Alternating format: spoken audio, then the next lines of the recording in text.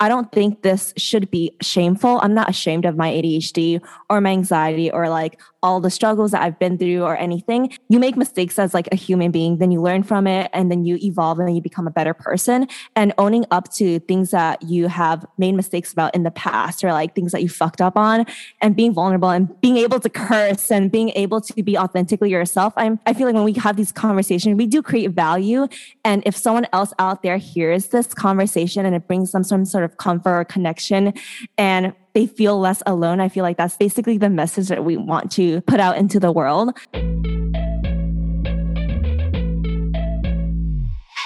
Hello and welcome to the Women and ADHD podcast.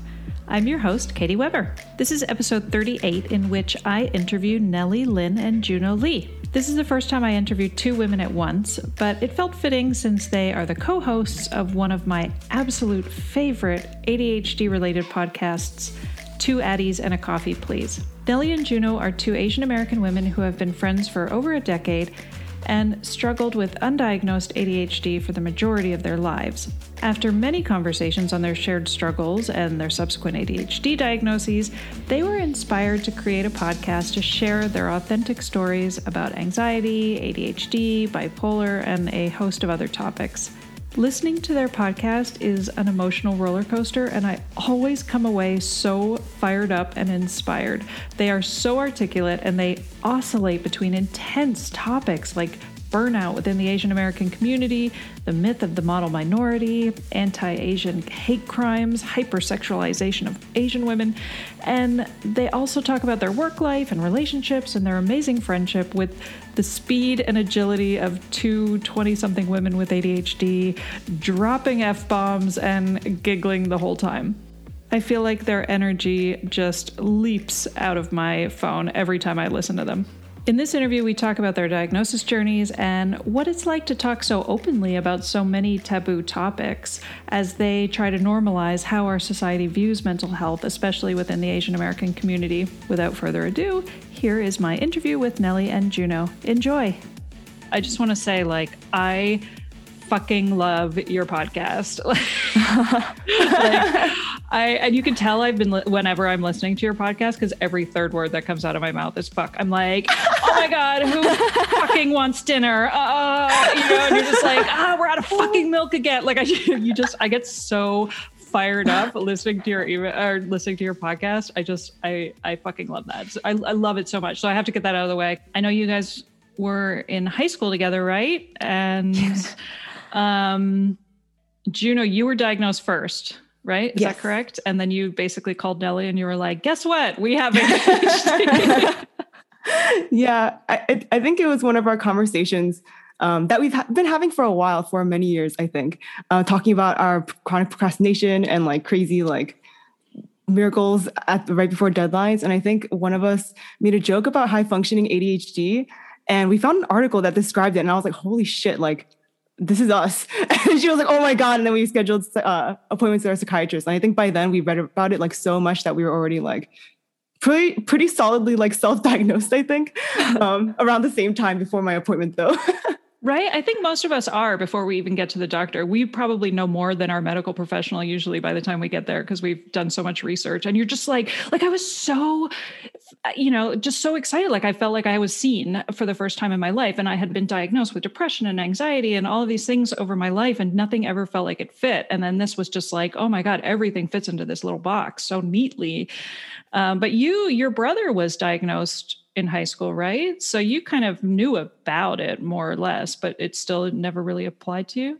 Yeah, I think it's very strange that I saw what he did in high school and it was so obvious to me that I didn't have that. I think because of the coping mechanisms I had to overcome things or just, I think, hide my dysfunctions.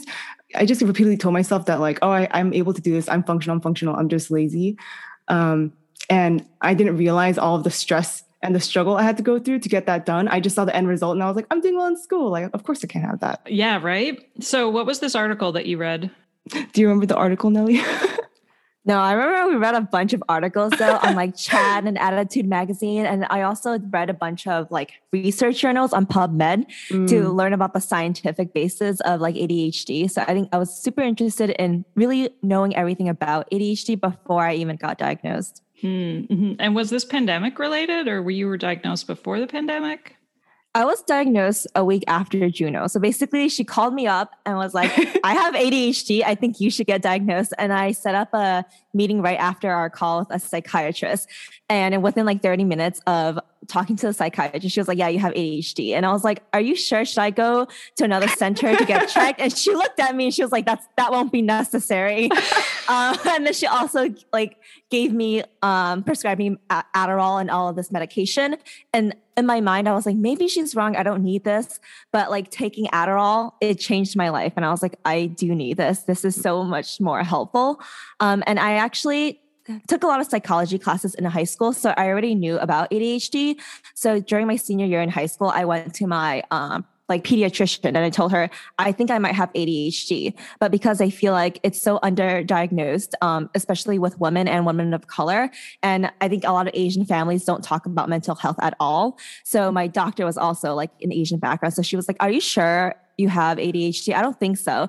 And she asked me a bunch of questions like, oh, do you have low grades? And I was like, no. And she was like, can you pay attention in class? I'm like, not really. But she was like, but your grades aren't affected, so it's not a problem. So that got brushed under the rug. And I never thought about it until I started working again full time. Yeah, I think one of the many things I love about your conversations is just how well you articulate that masking experience, right? Of like the kind of public persona that everybody sees versus what is going on inside of your brain. and like I had a therapist who was diagnosed with ADHD after her son was, and she started like gently suggesting it to me over the years. Like, I think you should look into this, because I thought I had bipolar, right? And I actually had never even heard of the term hypomania until listening to your podcast. And right.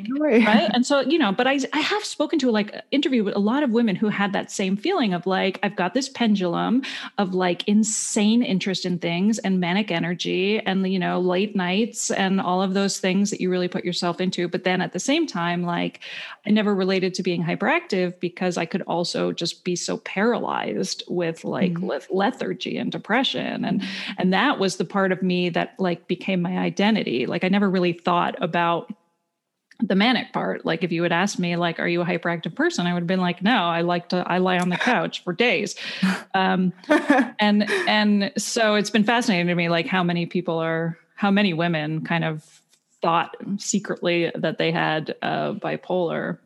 And I don't even really know the difference between, or at least bipolar 2. I don't really know the difference between bipolar 2 and hypomania. I don't know if you guys do. Oh yeah. I think bipolar requires like depressive episodes.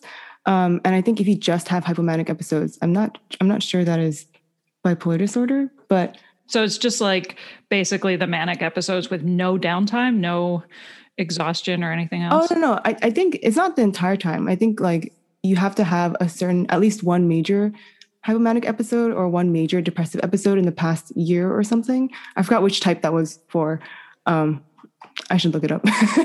But it's interesting that you say that because for me, it was flipped. I thought there was no way I had bipolar disorder and that everything like depression or lethargy or excitement, that was all like a result of my ADHD issues.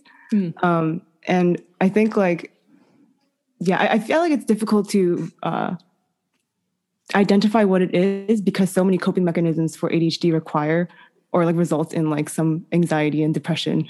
Yeah, that's something I have so much difficulty parsing. Like we talk about comorbidities, and yet so many comorbidities feel like they are really just symptoms of living a life undiagnosed, And sometimes I think that a lot of the symptoms that we have when we are undiagnosed are also like trauma of just being a woman in a fucking misogynist, country for the last 4 years. Like sometimes a lot of this, I feel like, maybe I wouldn't be as, have as much sensitivity and like, even like processing, like sometimes I feel like a lot of my sensory processing comes from just like being a woman in society sometimes. I don't know, but I often feel like I'm always questioning, like, is this ADHD? Is this not ADHD? And then I'm like, oh, but wait, don't forget about middle school. And then I'm like, oh yeah, okay, I had ADHD. I think a lot of my coping mechanisms with like having anxiety and also ADHD is a result of trying to live in this neurotypical world where you have ADHD, but you're not allowed to kind of show that. So I remember just like when you mentioned middle school, I would always say, huh? What? All the time. And then because I was never paying attention or focusing, and then kids would make fun of me or teachers would be like, why are you not paying attention? But I would still get those high grades. So that added to my anxiety of like, oh, now I need to pretend and mask all of these questions I had. So even if I was confused, I wouldn't necessarily ask those questions because I'm like, oh, everyone else knows. So I'm going to mask it. And that gave me a lot of anxiety. So if I was called on the spot, which I was always called on, like I hate being cold called, but I was always that kid who was looking around, but then I would be so good at pretending I know what was going on that it ended up being like a strength where I can improv really well and I can be put on the spot and told to speak. And I don't know what I'm going to be speaking about, but I would act as if I was so confident because of those experiences I had in high school, middle school, and throughout like college. So now when I do get called on in meetings, I will say something and be so confident. And it will be hard for other people to tell when I feel anxious about being called on. Right. I know. I remember giving so many presentations in English Lit after having read the first chapter and the last like 3 pages of the book and just getting up there and being like, I'm just going to be really, really confident in whatever the hell is coming out of my mouth. And it worked. That was the thing. Like I remember Nellie, I think it was the first episode where you were talking about that dichotomy between like realizing how hard you've had to work in your life in a neurotypical world, right? Mm-hmm. Like realizing like that exhaustion that is always there because you have to, in some ways, work extra hard to do certain things. But at the same time, also feeling like you've never worked hard in your life, you know, and that you've always half-assed your way through everything. And like, what do you even like dealing with that? I mean, there's so many oxymorons, I think, with an ADHD diagnosis and identity, but that one just blew my mind. That feeling of like, yes, I am a really hard worker, but then like also deep down feeling like, yeah, but I've also kind of been like slacking my whole life. And like, do you feel any more clarity, I guess, or is it just always there? I think for me, it's always there. I think it ties into having imposter syndrome and also being a woman working in a male-dominated industry where, first of all, I'm young, I am a woman of color, and then I'm always feeling like I can live more up to my potential, but I'm being lazy. But that now I have to remind myself that's not laziness, that's my ADHD, and it is a disability, whether it's visible or invisible, and trying to be kinder to myself and acknowledge like, these are the difficulties that I have. So I try to combat my imposter syndrome, but I think it's still difficult to give myself enough credit that I am working hard. Like I work on the weekends, I work at night after my 9-to-5 job, and I stay up late to work. And sometimes it takes me a long time to work, and people see me working. They're like, oh, you're just on YouTube, you're doing all these things. But in the back of my mind, I'm still thinking about all these projects I'm working on. And I have to consistently remind myself that you are trying your best and that's all you can ask for. And trying to force yourself to work like everyone else does when they just sit down and work for 6 hours straight. I can't do that. And it's knowing that I need to work, like say in 30-minute bursts and then like take a break. So I think a lot of this has been a consistent battle for me to give myself enough credit and then also know when to take a break and rest. I know it's so funny. Like I worked in newspaper journalism for many years. And I loved it because it was like, you were always on deadline. You had to get things done. And then at the end of the day, you were just done. You were a clean slate and you came in the next day and you were like, all right, what do you got for me? And so I loved it. But there was like, I remember long before I was even diagnosed, sort of coming to that realization of like, why procrastination is not a terrible thing. Like I remember being like, I'm not actually procrastinating. It's all up here in my head. I'm just thinking about everything and processing and informing it. I just need the urgency of a deadline in order to get it from my brain onto the paper. And like, that's going to happen at the 11th hour. And until the 11th hour, all I can do is just obsessively think about this thing in the back of my head, but I can't actually like make an outline or like a rough draft or any of those things. And so I'm like, you're not actually procrastinating. Like I think in that I've heard that like that difference between like the difference between procrastination and laziness, that idea that's like, you're not lazy because you really are obsessively thinking about something. You're just paralyzed. And like, that is, I think that's a difference that is really hard to explain or articulate to other people when you're not doing the thing. I can definitely relate to that because I wrote for the school paper. So we would have these deadlines. I have to meet with my editor and then we would go through the whole thing. So before then, I would pitch her this idea and I would consistently think about it. So I'll write notes on my phone app. I'll write things on my hand, but I won't actually sit down to write an outline or actually write the thing yet until the day it was due. It was 3 hours before I had to meet my editor. And I'm like, okay, I need to write it right now. And sometimes I would write it all on a Google Doc on my phone. And then I would go in and I'm like, okay, I'm ready. But it was never like, I always felt like I could do better.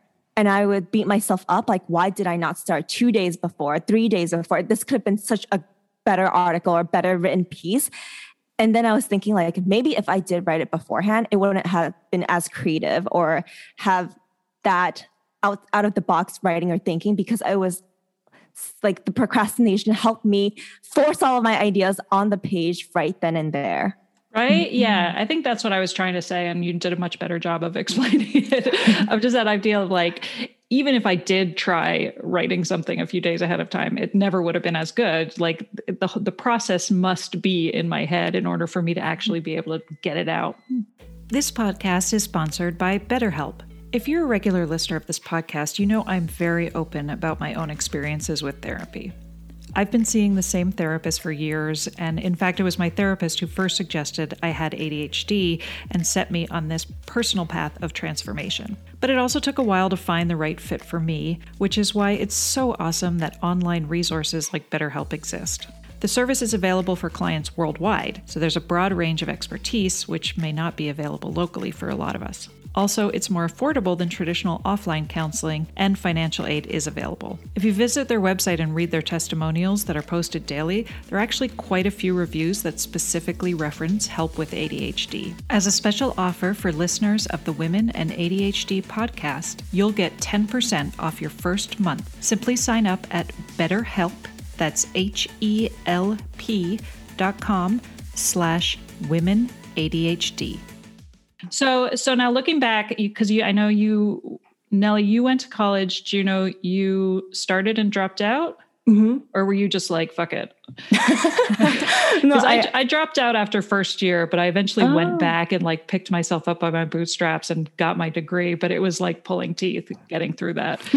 But I love the fact that you guys have talked about your differing education experiences, because I feel like my really, really dismal relationship with university, like really has set the tone for how I thought about myself intellectually. Like I always kind of felt like I just kind of like we were talking about, like I just scraped by. I could have done a better job, but I never did. And like, I just always sort of felt like I wasn't smart as a result. And so my diagnosis has totally transformed kind of my confidence in my intellect, where I'm just like, oh, I just learn in totally different ways, like interviewing people and like stuff like that. So just, I guess, looking back at your experience with education, where were you like the signs were always there? Well, for sure, towards the end of high school is when my executive functioning skills at school were deteriorating. And I was like, oh, okay, this is difficult for me. And I think when I entered college, I remember the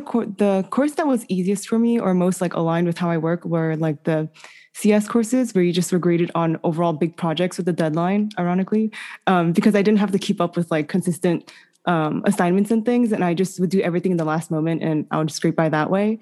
But it was definitely really difficult for me without the structure of like like a bunch of peers doing the same thing as you, and a teacher who's like, I don't know, more invested in you than I think the typical college professor. Yeah. And I think definitely going to the boot camp, I quit after the first year to do a data science boot camp for 3 months. And it was just like morning to night. That was the only thing I was thinking about. And I think that's the only way I'm able to learn is either I'm like doing nothing and I'm just thinking and can't execute on anything, or I'm not focusing, or I'm just like really, really, really hyper focusing on this one tiny thing. Yeah. And I think it's really confusing because kind of what you mentioned before about how you always see these two very different ends, being really functional, like really capable, or like being really, really like dysfunctional, and you're not sure like where you stand. So sometimes I'm like forcing myself to go to the really functional, hyper-focused part, even if it's not healthy. No, I know. I totally understand that feeling of like, well, I always sort of felt like that was basically the only thing I had going for me, you know, like I felt like my hyper focus was like the best version of me. And so I would always like, and I was actually really terrified to take medication because I thought I was going to lose that. I thought it was going to dull that. I was also terrified that I was going to be like feel like I was on cocaine, and like also something that they say, you know, they're like, no, nobody ever feels like that who has ADHD and is on a stimulant. But what about you, Nelly? I think in terms of education, I think it was really, really difficult for me in high school and college. But in high school, it was difficult in a different way, where my anxiety, I felt like, was so bad in high school because I needed to have high anxiety so I can meet all of these deadlines. And we had like tests and quizzes and all of this homework every single day. And I would be into all these extracurriculars and also do research outside of school. So I was getting probably like 3 hours of sleep every day and trying to keep up with all the schoolwork. And then it was basically like trying to do my homework, the class period before the class I was actually due. So like first period would be like on the train, the second period would be in first period. And that was every single day. And trying to keep up with all of these deadlines was so hard for me. But I had friends who would remind me like, hey, Nelly, we have an exam tomorrow, or things like that. And they would share their study guide with me. And I feel like that having a support network like that really helped me get through high school. But I think going to college, it was immensely difficult because you're in a place that's hyper competitive. Everyone's intelligent, so that doesn't separate you from anyone else. But the caveat there was everyone else had a great executive functioning and I didn't. And I didn't have any of the skills, coping mechanisms, strategies to help me. I was basically kind of like barely surviving all throughout high school. And now I was in college where there wasn't anyone I felt like who related to me in terms of how I worked and could help me, because it was expected that you learn planning and prioritization and time management in high school. So now when you got to college, you're supposed to organize your day and you're supposed to get to class, do all this assignment and also internships. And I could never really get things straight. So it was really difficult for me for classes with a lot of different assignments to have everything there on time and learn on my own. So for classes I was interested in, I did really well. And for classes that I was not interested in, I did poorly. And I remember just feeling like, oh, maybe I'm not intelligent. I'm just like stupid because everyone else can do this, but I can't. And it started really questioning like who I was and my own identity. And I think that really ate away at me in terms of like my own like thinking of myself. And I think because to cope with that, I got a full-time job so I can like distract myself and say like, oh, at least I'm being productive at this workplace, and then I can also do school. And like the reason why I'm not doing well in school is because I'm working. So that gave me kind of like an out or an excuse, even though I knew it was my functioning and like organization part. So I think that really, like, it was a really chaotic lifestyle. But once I graduated, it was like, oh, thank God. I remember just like having my senior year, there's this one course, like econometrics. I never went to any class. It was basically just like straight up stats, calc, like math. And I didn't go to any class. So that means I had to study everything myself the week before the final. And somehow I did like, okay. And I got my degree and I was like, thank God. I never had to think about this again. But to me, it was actually like basically a miracle. And throughout college, I was actually double majoring, and I had to drop a major because I was not interested in it at all. And I had to make that decision. Like all these courses I took, I was not interested in, and accept that I would graduate with a different degree. Yeah. I had, I always had this sort of assumption that things would work out and then they didn't, like for instance, with studying, like I had this assumption that if I went to class, this was after I dropped out. Like the first time my first year was just a disaster. I partied the whole time, never went to class because all of my classes were at like 8:30 and I couldn't understand how people could party and then get up the next day and go to class. But I also realized that I was usually the last one at every party. Like I had a hard time of, I guess there was FOMO or whatever. I don't know. Like I could only do one or the other. And so when I came back to university, I was like, I'm not going to socialize. I'm not going to do anything. I'm going to sit front row center. All of my focus and energy is going to be on this class. And like, I would go to every class and I would take notes and I would try to participate and I would do all this stuff and I would study and I would still do poorly on the tests. And was that always that feeling of like, what is the combination of things that people are doing that I don't know what's the missing element for me. And so I always kind of lived my life feeling like I had some kind of undiagnosed learning disorder. But then like, I think about like being an adult, right? Like there's also ways in which being an adult, I kind of have that same assumption that things are going to work out. So like, I remember the very first time I got my first like postgraduate job and they offered me a salary and I naively was sort of like, well, that seems fair. Like you would give me a fair salary because you were a grown up and I am a grown up. And like, I never realized that there was like, you needed to negotiate. And so I sort of figured like, well, this salary should be able to pay for rent, cable, cell phone, like all of these things, car payment. Like I just sort of assumed that the money coming in would then cover all of the things that I found to be essential in life. And so I had no idea how to budget anything. I just was like, it's all going to work out. Right. And now I look back and I'm like, God, what an idiot. Like, but it was sort of like, or even just like looking for apartments. Like I remember the very first apartment I ever got when I was in university had no 3-pronged outlets. It was like this really old building. And I remember being like, well, that sucks. I guess I should look for those from now on. Right. And so like every time I've ever rented an apartment or bought a house since then, it's like the first thing I do. It's like adds to my list of like, make sure there's 3-pronged outlets, which of course now there are, but like, there was another time I got an apartment where there was no shower head. I didn't even notice. It was just a bathtub. And I didn't notice until I moved in. And I was like, wait a minute, there's no shower in this apartment. And so then I was like, oh, I guess I have to look for that now. It's like, it's just that feeling of like constantly fumbling and not thinking ahead and not even knowing like, what was I supposed to be looking for? You know what I mean? Like that just, and I think it's why so many of us feel like we're not adults, and you hear that phrase a lot with ADHD, which is like, everybody got the manual but me. And like, I'm trying to think of like so many ways in which I feel that way.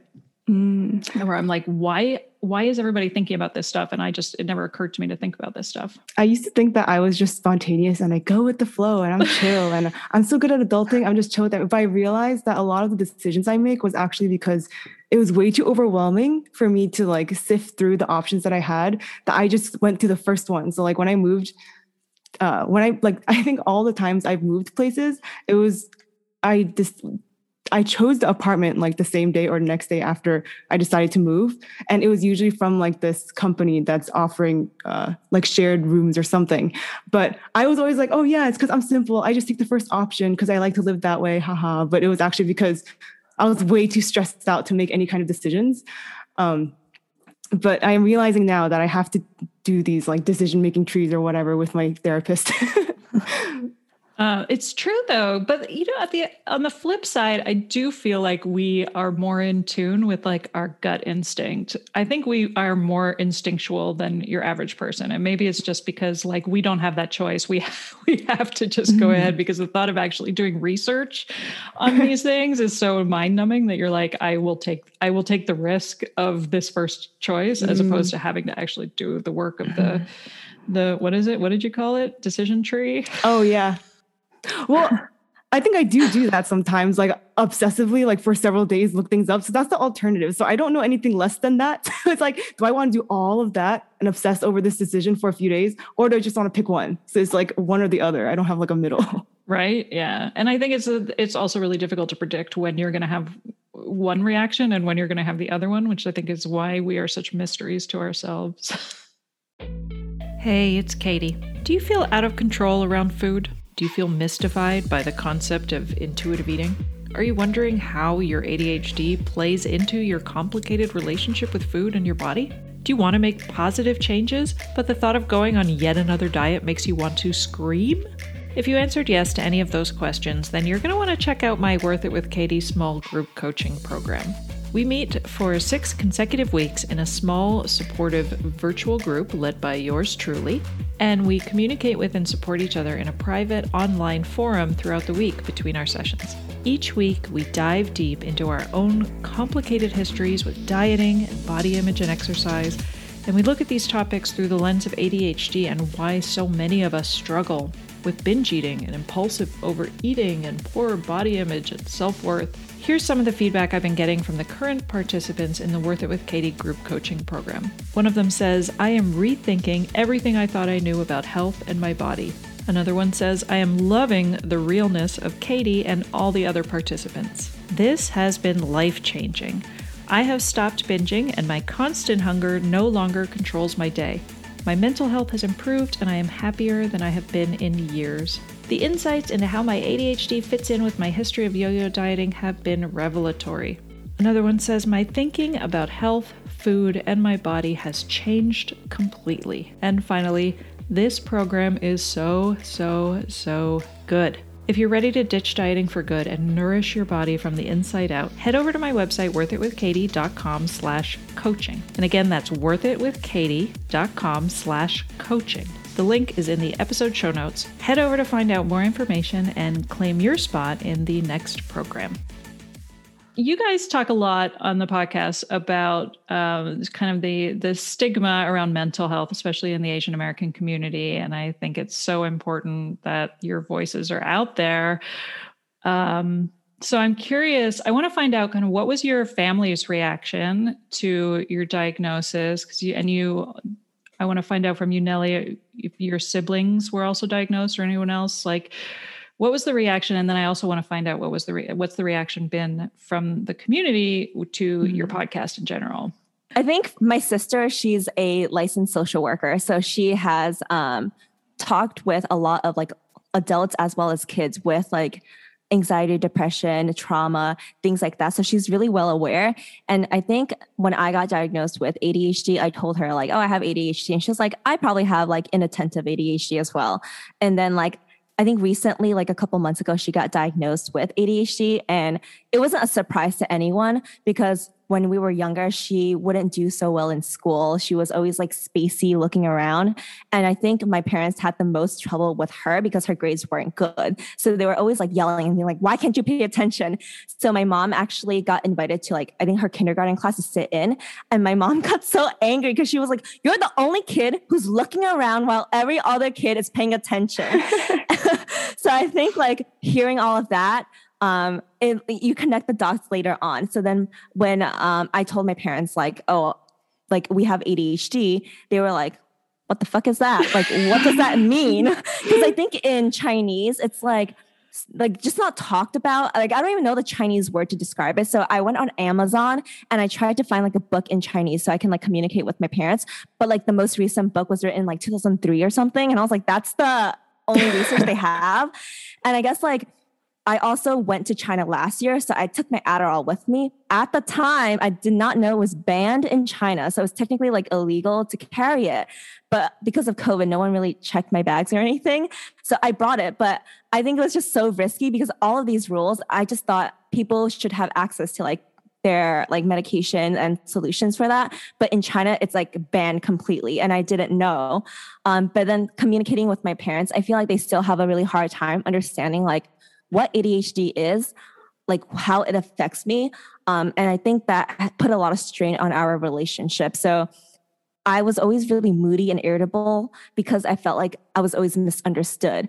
And they were just kind of like, why can't you be this like perfect daughter that they had envisioned? And I hated rules. I hated following directions. I hated all of that structure. And I feel like my ADHD made it worse for me in terms of communicating with them, and they just couldn't understand me. But I think knowing that I do have something, because I feel like they made jokes when I was younger, like there's something in your brain, like the wires are crossed or something. They're like, why do you not do this? But I feel like now they're like, oh, it is that ADHD. And like, if I am forgetful, or like I used to have my glasses on my head and I would walk around and I'm like, where are my glasses? I can't find them. And they're like, it's right on top of your head. And I feel like I catch myself doing things like that and trying to retrain myself to not act impulsively or just like be irritated and try to understand my emotions more. So then I can communicate to my parents like, oh, when you say this, it makes me feel this way. And I think my sister has been super crucial in this whole dynamic because she has the tools and the experience to like navigate our whole dynamic and experience. And my parents have been a lot more accepting to like therapy and this type of treatment because I was like, if you don't believe in therapy, my sister would be out of a job. And they're like, oh, you're right. Okay, cool. I think it works. So I think they have come all around in terms of like mental health in the community. Mm-hmm. And what about you, Juno? Because you also had your brother kind of pave the way a bit for you, right? Yeah. So my brother was diagnosed with ADHD and bipolar disorder in high school. And I think similar to Nelly, my parents were just like, wait, what? What is ADHD? And I think who was it, a teacher that recommended he get diagnosed, or how did that even happen? I think he struggled. So like throughout middle school and elementary school, he was fine. But in high school, he like really, really struggled to even do like homework or do tests or anything because he was just so not motivated and he couldn't. And also he was also in a very competitive high school, like Stuyvesant in New York. So I think in comparison, because I always saw what he was doing, I thought like, there's no way I have ADHD and there's no way I have bipolar disorder. And I think everyone in our family thought of it as like a very, very serious, like crippling thing. So I think when I first told my mom that I went to a psychiatrist, it was more like, wait, why are you spending money? How expensive is that? Like, what? And then I think when I was trying to explain to my grandparents and my uncle, they were just kind of like, what do you mean? I thought you're like the most functioning one in our family. Like you have no issues. And I was like, oh, because I feel like I spent so much of my childhood, I guess, hiding my struggles and trying to pretend like everything's okay. And I think I'm learning now to like, I guess, open up to my family a little bit more and expose when I'm struggling. Because in the past, when I was procrastinating things, my mom would get really upset with me, thinking that I was just being super lazy. But now she's kind of like, I don't know, she looks at me a little bit pitifully, but she like understands that it's something I struggle with and not just like a choice.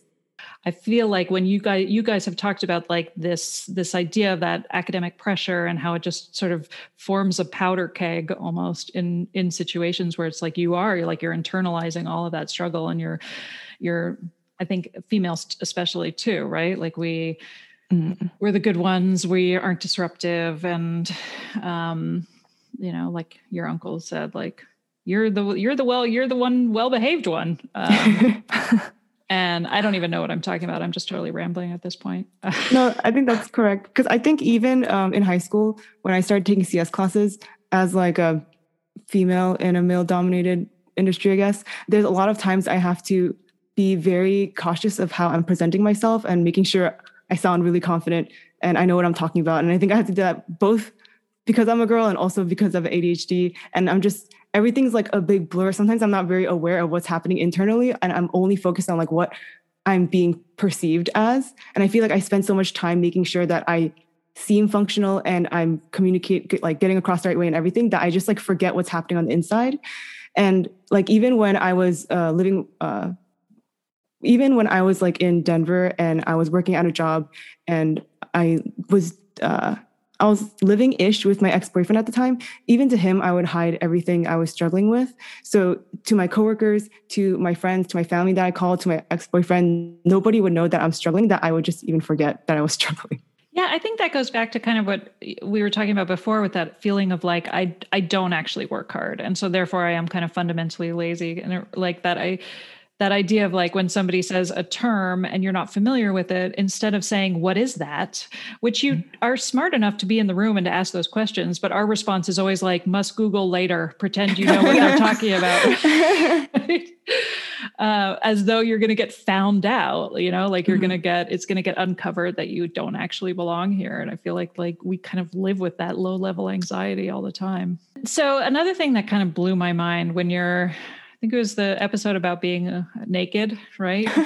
When Juno, you were talking about like the difference between being vulnerable and being an open book. And I was like, oh, like it totally, I never thought about it that way because I've often been told, like, I am an open book. I have no self-censor. I have no ability to like keep things in. And so I just blurt out thoughts. And I always kind of joked that I was like Sophia from the Golden Girls and I must have had a stroke because I can't keep my thoughts inside. I don't know when I'm supposed to censor or when I'm not.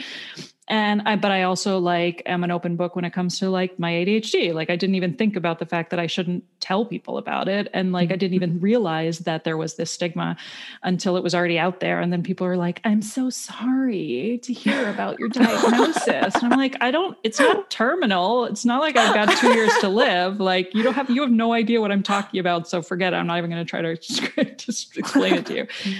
But I've often been told like, you're so vulnerable because you talk about things without shame. And so many of us can't talk about those things. And you're doing this service to the community, whether it's, I've talked openly about like binge eating and dieting and all of these things that like I've always been an open book about. But it never occurred to me that like that is actually not vulnerability, right? Like vulnerability is really opening up about the things that you really struggle with. And like all of these things that I'm an open book about, I'm like, I don't struggle with those. And like, I've always kind of talked about like, if I make a joke about how like, oh my God, I'm a hot mess.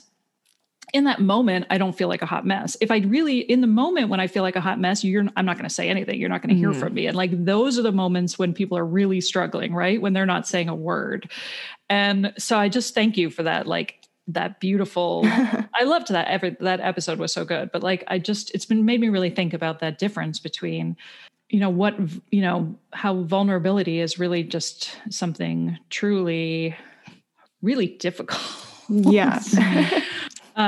So what has it been like to be like such an open book, especially in the Asian American community with this podcast? Because you guys really let it all out there.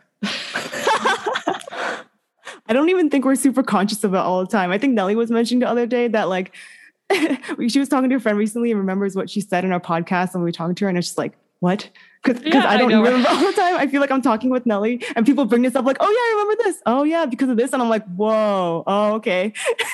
I have a friend who I talk to and she mentioned like, hey, Nelly, in episode like 5, you said this. And I remember you said this. So that's funny. And I'm like, I said that? I think it's when I talk to Juno and we're talking to podcasts, we see each other. So it feels like we're talking to each other and not necessarily like all of these other faces that we don't hear. Because on a podcast, you don't see faces, you just hear people's voices and you can really be, I guess, as open and vulnerable and just talk about your innermost thoughts in a, I guess, like open book manner. And then I think being really open and vulnerable, I was watching this like Kristen Bell video on YouTube where she talks about her depression. And I love what she said. She was like, at my age, there should be nothing that's taboo. And she talks openly with her kids about sex and her depression and things like that. And I was thinking about like, that's true. Everything that we've ever felt or thought, some other human has probably thought it, felt it. So why is it that our society considers things taboo or we shouldn't talk about these things? So for me, I try to remind myself like, everyone goes through this at one point of their life or another. These feelings, they're not unique to me. So I think talking about it really reinforces that I'm living this life that is true to what I believe. Like, I don't think this should be shameful. I'm not ashamed of my ADHD or my anxiety or like all the struggles that I've been through or anything. I think you make mistakes as like a human being, then you learn from it and then you evolve and you become a better person.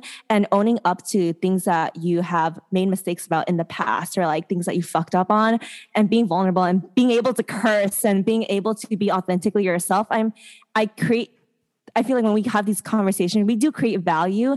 And if someone else out there hears this conversation and it brings them some sort of comfort or connection and they feel less alone, I feel like that's basically the message that we want to put out into the world. And if other people will discriminate me or have this stigma that, oh, I don't want to hire this person, work with this person, that's a reflection on them.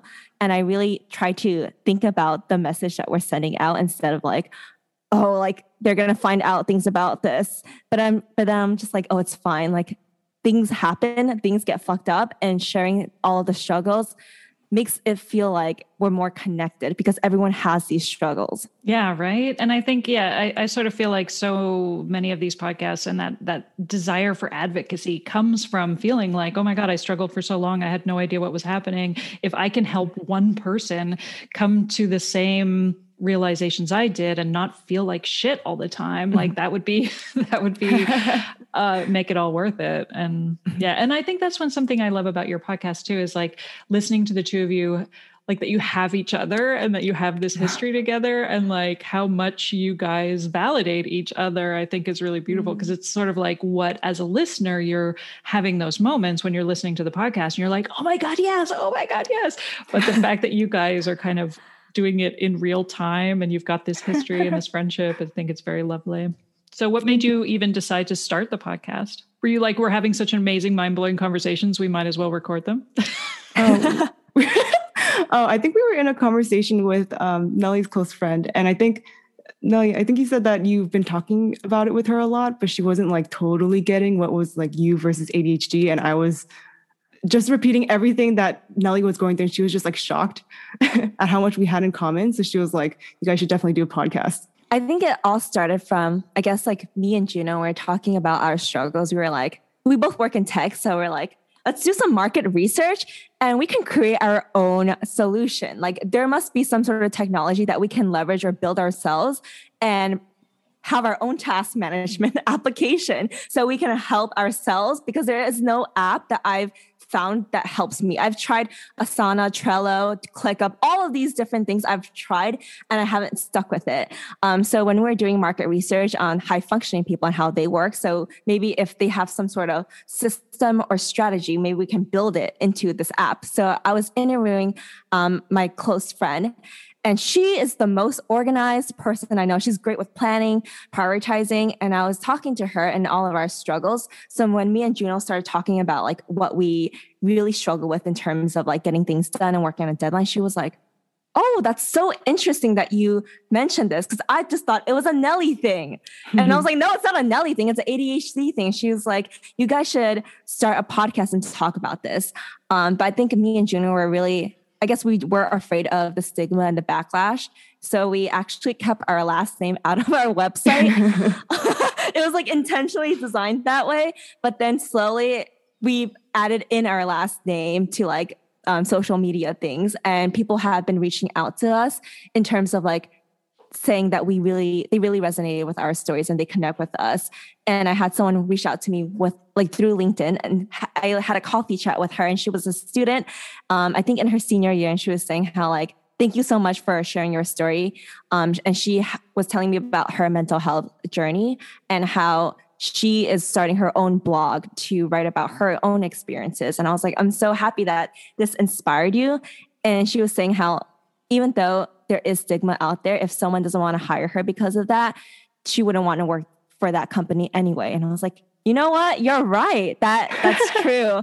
So I don't feel any more shame in terms of like being out in the open with what I do struggle with and trying to destigmatize and normalize mental health conversations. I think especially in this past year and the pandemic and working from home, and like there's been so many mental health issues that have come to light, that I feel like, yeah, if we are kind of turning the ship around and taking the stigma out of a lot of these conversations, that it will eventually kind of filter into the workplace and HR or whatever.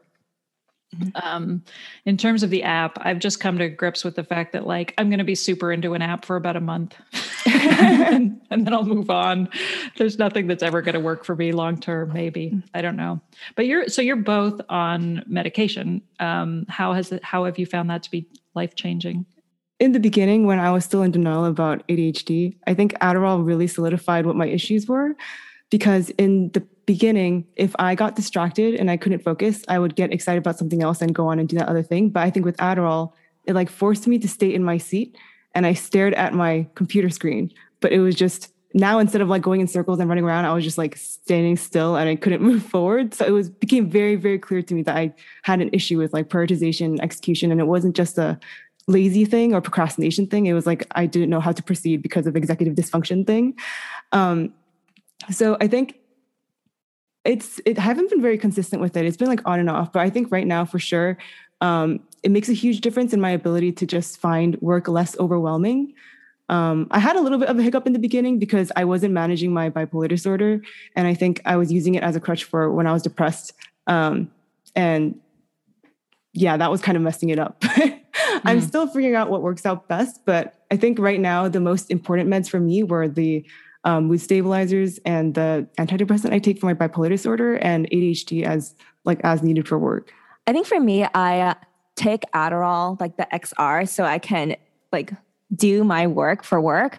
It has helped me a lot in terms of like not spending like a lot of hours writing a short email or like trying to start something. And I'm like, oh, I get a Slack message. I'm like, I need to answer that now. And then I answered that. And I'm like, oh my God, what was I doing? And on my computer, I have always like 5+ windows open. And in each window, I have around like 90 to like 100 something tabs. And it would crash my computer all the time. So I feel like my working style is really chaotic, but with Adderall, it really helps me. Like I make a list of the things I have to do and have to cross everything out. I still have struggles with like staying on task. And that's why I realized that I need times where I'm blocked off and I'm like, I can't answer any emails or Slacks or anything. I need to do like this one piece of work. I think it's still like an ongoing battle of like trying to see what works and what doesn't work. But I think the main thing is I need to find a task interesting or try to make it interesting. So I like actually go and like do it instead of it being this like painful, dreading feeling that I always feel doing this task that I don't like doing. And I also have like a lot of fidget toys around me so I can like fidget and like do other things with my hands so I can like focus.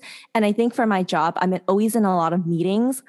I hate turning on my camera because it distracts me. So I like don't. And that's how I can stay focused and listen to the meeting and what's going on. But I also like mute myself so I can play with my fidget toys and not like make those noises that distracts other people.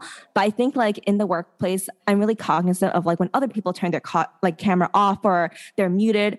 I know that not everyone has that same like normal thing where everyone turns on the camera. It's like you don't know what other people are struggling with or like what their home life is or what they're distracted by or like the struggles that they have. So I think it's important that I know my struggles, that I am really cognizant. So if other people like don't want meetings and they like Slacks or emails, I'm like, yeah, that works perfectly fine as long as communication is in different channels. So I feel like I try to make things more accessible to other people as well, because I know that same struggle that I deal with. So the interview that you had with Jill Chang, I really had never thought about, because I'm always questioning, am I an introvert? Am I not an introvert? There's so many ways in which I think I am an introvert, especially this past year, and how much gratitude I've had for not having to see people, except for my family, like my immediate family. But at the same time, like I love conversation, and I love like this kind of socializing. I don't want to go to a party, but like I love, having deep conversations, and I really like feel energized from them. But I had never really thought about that idea of like how much work is put into kind of managing expectations. Like she was talking about just sort of the way in which you kind of have to like map out, almost like talking to the mirror, where you're like, you build these scripts when you're an introvert, where I don't know, maybe it's not an introvert, maybe it's just everybody. But like, how you have to kind of have, you have to anticipate what somebody might say to you. And then you have these like scripts a lot of the time that you have to, does that make sense? Where I do that a lot. Yeah. Like there's a lot of that kind of anticipating how a conversation is going to go so that you aren't totally flustered and immediately shut down. And so then it's almost like choose your own adventure. Like you have to kind of like pick. So would you say you're an introvert or an extrovert, or you don't freaking know? I would say I'm an extrovert, but for like conversations that are like professional or networking, I do have to like anticipate what other people are going to ask me and what I would say, because I think there is like that fine line between being like casual and then professional, because I think like what you said, I will just blur everything out. And sometimes it's like inappropriate, like, oh, this is not the setting to say that thing. So I always have to like do this whole like tree of like, is this appropriate? No, this is not appropriate. Like some people are like really uptight and they're like, let's keep things strictly professional. So like, I'm like, okay, don't curse. You can't do this. You can't say that. Like you have to like keep on task and on focus. So if they ask you a question, I can't like go on a tangent about something else that's not relevant, Nelly. Like you have to answer the question and then ask another question about this. I think it's really hard for me to predict like natural flows of a conversation because I think things that people think are unrelated, to me, it's like, it's relevant because there's so many thoughts in my head. So it's trying to filter out things that are not relevant and trying to like, I guess, not be a weirdo in terms of like coming off like, oh, like this person is strange. I don't want to work with them. So I think that's my main concern. But I think in my personal life, I'm so talkative and I love meeting people and having these conversations. But at work, I am so much more aware and so much more energy consuming because I need to like stay on task. What about you, Juno? Would you say you're an introvert or an extrovert? According to tests and stuff, I'm an extrovert, but definitely a lot of times I feel like an introvert. I think it's confusing to me because I have varying levels of like energy and my mood, I guess, depending on my point in life. But I definitely think that I do better in like one-on-one situations than group situations sometimes because it's like you mentioned, it's easier to like predict what's going to happen next. And I feel like one thing that's difficult for me is either I'm like completely absorbed in my own head and I'm daydreaming and I can't hear the other person, or I'm completely absorbed in just them and I ask a bunch of questions and I want to understand them, but I don't talk about myself at all. Or I'm like really absorbed in my head and I'm talking about it and I'm not really hearing what they're saying. So I feel like it's very difficult for me to like manage everything very carefully and be very conscious about like two people being present in the room and having a conversation. So it is a little bit draining if I do that for too long, but yeah, I would say I do need like socializing and extra. It's either like I need to be one-on-one or like a really big group of people where we can like jump around. Because that's okay if you have a short attention span. You can jump here and then have another time to jump here. And it's totally normal. And you're allowed to disappear every few seconds. Well, and I think you also like when there's more than one person, you have a tendency to kind of deflect because you have too much to say with every question, you know, so if someone's like, how are you? And you're like, how am I? Do you have 3 hours to listen to how I am? And so then the other option is like, good, you like immediately deflect. And then like, you're so quiet. I get told that my whole life. You're so quiet. I'm like, no, I'm not. I really just don't like you. That's funny. So another thing I love about your podcast, which, I hope this comes out the wrong or the right way, which is I love that you guys don't have the kind of podcast which we see a lot of with ADHD, which is like, here's 5 ways that you can master your calendar, right? Mm-hmm. Where you're basically just like, let's talk about how crazy this is. But it's also not just like, this is a disorder, you know, mm-hmm. like I feel like you really have that balance really well between like the kind of toxic positivity side of like, this is a superpower and everybody who is ever smart and genius has ADHD and you do too. And then the other thing, which is like, you know, I'm sorry about your terminal illness or like, you know, really like talking about the struggle a lot. So I feel like I really love that you balance that. And I feel like it's very real and it's very relatable as a result. So thank you for that. But I do want to know, you know, I do like to ask, like, what do you love about your ADHD? Really quick before that, you're mentioning that you really love that we are not necessarily focusing on like just ADHD or like topics or whatever. I think that's part of the reason why we were more comfortable exposing ourselves and letting our coworkers or friends see this, because I think when I was first looking at why someone would do a podcast, I came across like, oh, it's a chance to be, it's like the most authentic mode of communication or whatever. And I was like, oh, wow, that's really cool. And I think we're normalizing ADHD, not by necessarily like showing how many people have ADHD or whatever, but just showing that we're real people. And we talk about other experiences in life, other issues we have, mental health related or not.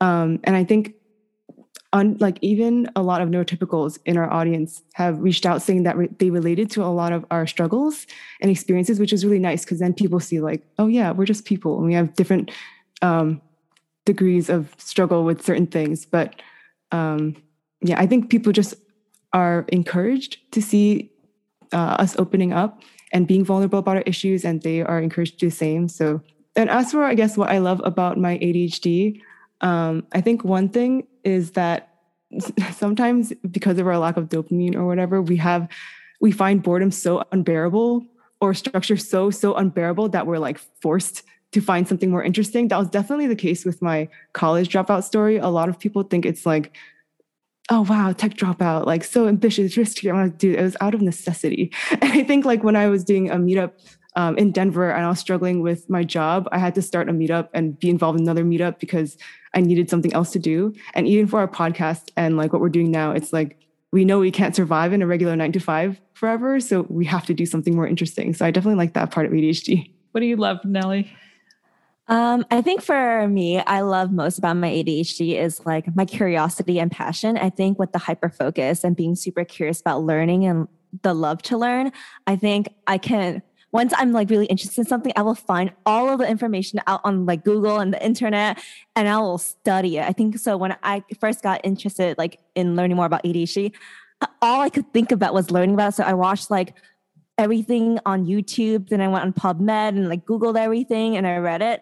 And I think for everything else, like if I am interested, I become like the go-to expert within like a week or like 2 weeks. And then I'm like, oh, okay, another thing that I am interested in. So I will always have like a pocket full of fun facts that I can whip out. And if someone's like, oh, I'm interested in like something like philosophy, I'm like, oh, I read something about that. And then they'll ask me for more questions. I'm like, oh, sorry, I don't know anymore. Because then I got interested in something else. And I would also say like being able to have so many different interests and passions, you can connect a lot of the themes and patterns that other people might not be able to see because they're only studying that one specific field or industry. But because I'm interested in so many things, I see the patterns across like various different fields and interests and being able to connect the dots and being able to think outside of the box. And I think being neurodiverse allows you not to think in such a linear fashion, but being able to kind of expand laterally. And I also think like my ADHD kind of ties into my personality. And I would like to say that I see myself really charismatic and entertaining and kind of down to earth. So I've always had friends tell me like, oh, you're so easy to talk to and like amusing. And I'm like, oh, great. Thank you. I do think it's because like a lot of my quirks where I like see something and I'm like, okay, every time I'm in like a grocery store, I'm like, oh, chocolate. And I'll like walk there. So I feel like my kind of like a childlike sense of like fascination with the world is still kept in. So like my favorite book is The Little Prince. And I really love seeing things with like a fresh, like view set and fresh eyes. And I feel like I can still keep sort of some of that like within me because of like ADHD and how my brain works. So, yeah, I mean, I guess if it's not obvious, I love your podcast and what you're doing. And I'm so glad you guys are doing this. And I look forward to so many more episodes. And yeah, all right. Well, thank you so much, guys, for taking the time to talk with me and tell me your story. And I really like chatting with you. Thank you. Thank you so much for having us. It was really nice meeting you. There you have it. Thank you for listening, and I really hope you enjoyed this episode of the Women and ADHD podcast. Also, as you know, we ADHDers crave feedback, and I would really appreciate hearing from you, the listener. Please take a moment to leave me a review over on my website, womenandadhd.com, or on Apple Podcasts, or Audible, or whatever other platform you're using. And if that feels like too much, and I get it, then just take a few seconds to give me a 5-star rating. Boom, done. Or share this episode on your own social media to help reach more women who maybe have yet to discover and lean into this neurodivergent superpower, and they may be struggling and they don't even know why. Make sure to tag me on Instagram or Twitter. I'm at Women and ADHD. If you are a woman who is diagnosed with ADHD in adulthood and you'd like to be interviewed as a guest on this podcast, please reach out to me. My email is womenandadhdpodcast@gmail.com. If you'd like to know more about me, head over to worthitwithkatie.com. That's where I help other women with ADHD break free from the yo-yo dieting and binge eating cycle for good. I'll see you next week when I interview another amazing woman who has recently discovered that she is not lazy or crazy, but she has ADHD. And now she's on the path to understanding that neurodivergence and finally using it to her advantage. Take care till then.